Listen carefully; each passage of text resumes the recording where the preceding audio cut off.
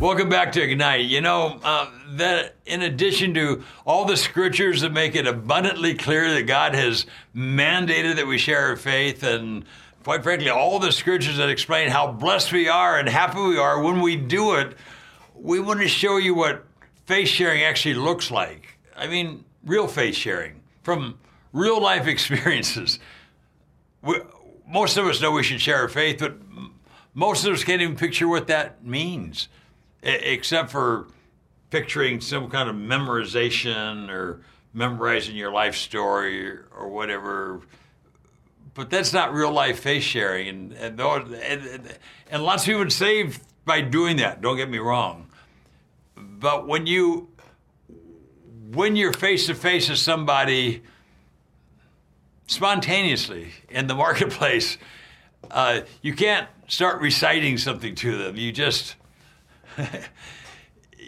just love on them and let the joy of the Lord come through and allow conversations to start. And I say, stop looking for a scalp. Stop trying to get them saved right now. Don't look at everybody. I got to get that person saved. Look at everybody. I need to love. That person's hurting. I need to love on that person. That person needs somebody to put their arm around them and encourage them.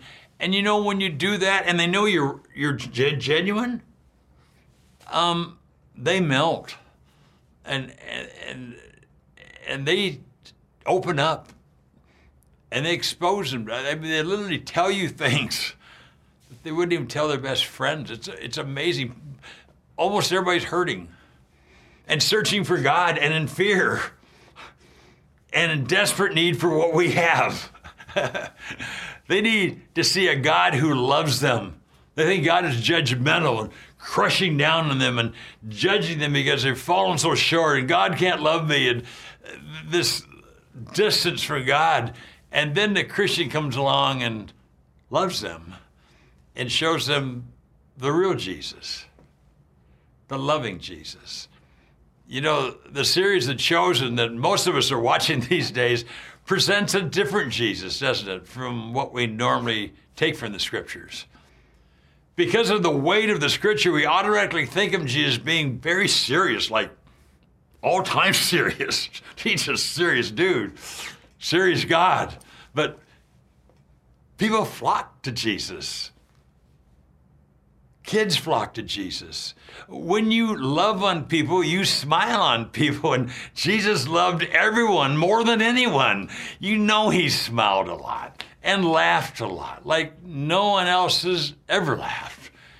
And when we share our faith, we need to be like him and allow his Holy Spirit to attract people to us because of our joy, because of his love for them flowing through us. Such a privilege. Jesus said they would know you're my disciple by your love. I probably use that scripture more than any other scripture because it's the basis for all faith sharing. They will know that you're part of God, that you represent God, not by your damnation or your pointing fingers or judging them. That's how they see us, you know. But by your love. And you can't script love. It has to be automatic and it has to be genuine. So I want to tell you some stories in this episode podcast. And here's an example. I was in Detroit. It was really cold. And it's like 7 degrees outside. And I was in the Marriott downtown. I just needed to go to Cobo Hall. So it was a very short drive. And so I got in the taxi. Taxi drivers hate short drives, right? And so I'm almost embarrassed to say, will you just take me there?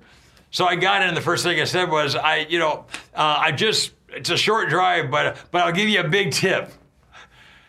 And this driver, who was one of the few non-Muslim drivers in Detroit, and I love witnessing to Muslim drivers. Some of them are more religious than we are. A lot of good Muslims, that's a whole other story. This one was not. He was a man about my age, scruffy beard. And I said, I'll give you a big tip. And he yelled at me, I don't want a tip. You know, when when you seize every opportunity to share the love of God, things shock you and surprise you, but your reaction is not anger or horror. It's, okay, what are you up to, God? And how can I take this? And the people that are the most disturbed and the most out of control are the biggest targets for the love of God, I got to tell you. So I said, hey, excuse me? He said, I don't want a tip. I'm a bad person. He's yelling at me. So I got to tell you, okay, Holy Spirit, what do I say?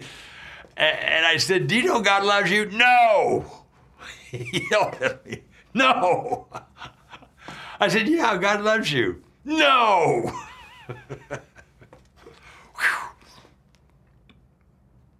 How many people are like that today? I said, sir, I'm a Christian, and I know the Bible really well. I read the Bible, and I can tell you for a fact he loves you. Now he didn't say anything. He's just sitting there. I said, it gets even better. Do you know he loves you as much as he's ever loved anybody, ever?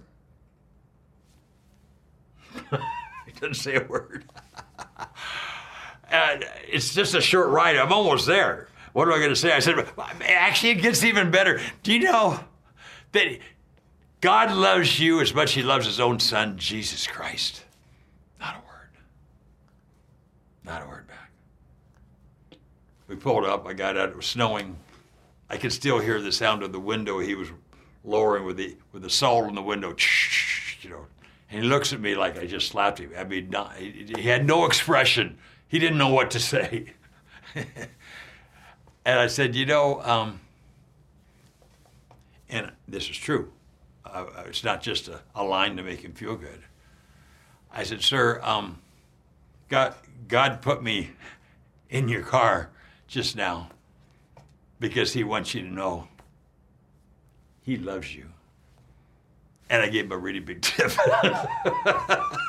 He just sitting there like, you got the money, look at me. I said, God bless you. And I walked away. And he drives away. I go, yes!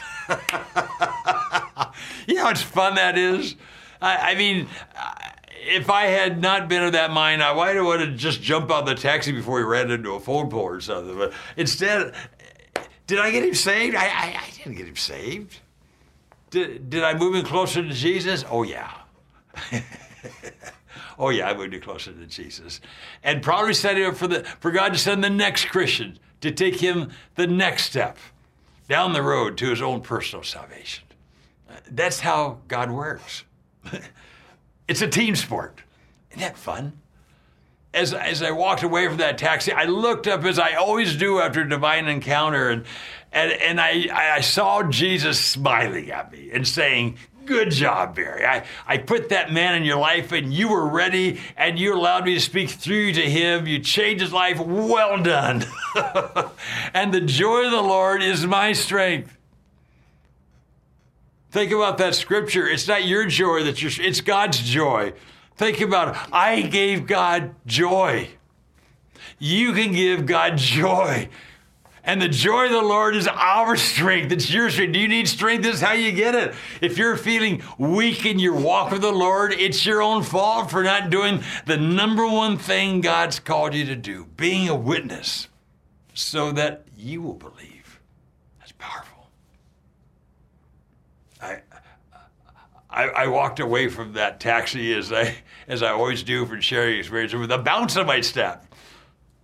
I mean, it's so cool. I know God just used me and spoke through me. And as I often say, there's no other experience in the human experience that compares with that. And that's why he mandates that you share your faith. Hear me on this. If you're not sharing your faith, you're missing out on the joy that only comes from loving God with all your heart and all your soul and all your mind and all your strength, and always being ready to tell people about him. When you're all in with God, you're all out telling everybody about him, and your timidity goes away no matter how timid you are. Honestly, it's the truth. I was an introvert before I started sharing my faith. That's the honest truth. You can ask my wife. And you never know when an opportunity presents itself, even for a moment. I was in a Detroit hotel and stepped in an elevator full of very large black men, far larger than me, with their beards and tattoos and gold chains, staring at me. And quite frankly, I was feeling rather insignificant. But I felt the nudge, and guess what I said? Hey, do you guys know God loves you? They looked at each other like, say what? That was the last thing they expected to hear from this white boy, you know? Or this white old dude, not a white boy anymore. I've been doing it since I was a boy. And when they looked back at me, they were totally puzzled. They didn't know what to make of me. I totally interrupted them and their thought process of whatever they thought about me before I said that. Now they don't know what to say, you know? And so I said, isn't that cool to know God loves you? And he loves you as much as he's ever loved anybody. Wow. And they're like, and the door opens, and I stepped out. I looked back, gave a big smile, and said, God bless you guys. And when the door closed, I yelled, yes. Out loud, I yelled, yes. As strange and unexpected that was, I just moved those guys closer to Jesus. How many times did they tell that story? Some old white dude who got on the elevator with them and told them that God loves them. Did I get them saved? Of course not. Did I move them closer to Jesus? You bet. You know, it's amazing how often you can work God loves you into conversation. Every conversation. God loves you. Do you know how much God loves you? It's so easy. And guess what? People don't get mad at you for telling them that God loves them. It's probably what they want to hear more than anything else, that God loves them in spite of what they've done. It's so sad, but lots of times people refuse to believe it. They tell me, no, he couldn't love me, not after all I've done. It's like a healing salve to a wound, or fresh water on parched ground, to pour out God's love on someone who's hurting, who feels far from God. And today, almost everyone's hurting. The need for moving everyone every day closer to Jesus, hear me on this, has never been more urgent or pervasive. It's full time. I almost always fly with Karen. We've been married 57 years, and she's the strength of my life. And I owe so much to Karen. And we both have this walk together. We both have our own experiences, and she could sit here and tell you hers. But one day we got an airplane, and to our surprise, we weren't sitting together. We were separated. So immediately it's like, okay, God, what do you have to, you know? So I'm sitting down, and I'm wondering who God is going to put beside me. And a young lady, probably late 20s, came and sat down with me, and so I found a way to greet her and start conversation. This is before masks. You could actually have conversations. A lot harder right now on airplanes with masks to share your faith. It's very frustrating to me, because that's what I love to do. It's one of the great opportunities we have when you fly a lot. Over time, you find ways to insert God into every conversation quickly and easily without raising eyebrows. So when she asked what I do, I answered, you know, God's given me an amazing business making car wax, and he's grown it beyond my wildest dreams. And then it quickly changed the topics without allowing her time to respond, because then there's pressure. Oh, you know, you force them into having to say something. You never want to do that to people. I just changed subject. If I did nothing else, quite frankly, but love on this girl in Jesus' name for the remainder of that flight, she would have departed knowing she would just met a good person who's a Christian. Again, just that moves unbelievers who normally don't like Christians closer to Jesus. I can't emphasize this enough, but we can all do this. It's so easy. And if all of us would move everyone every day closer to Jesus, we'd ignite America with revival in record time. I mean, we had this great opportunity.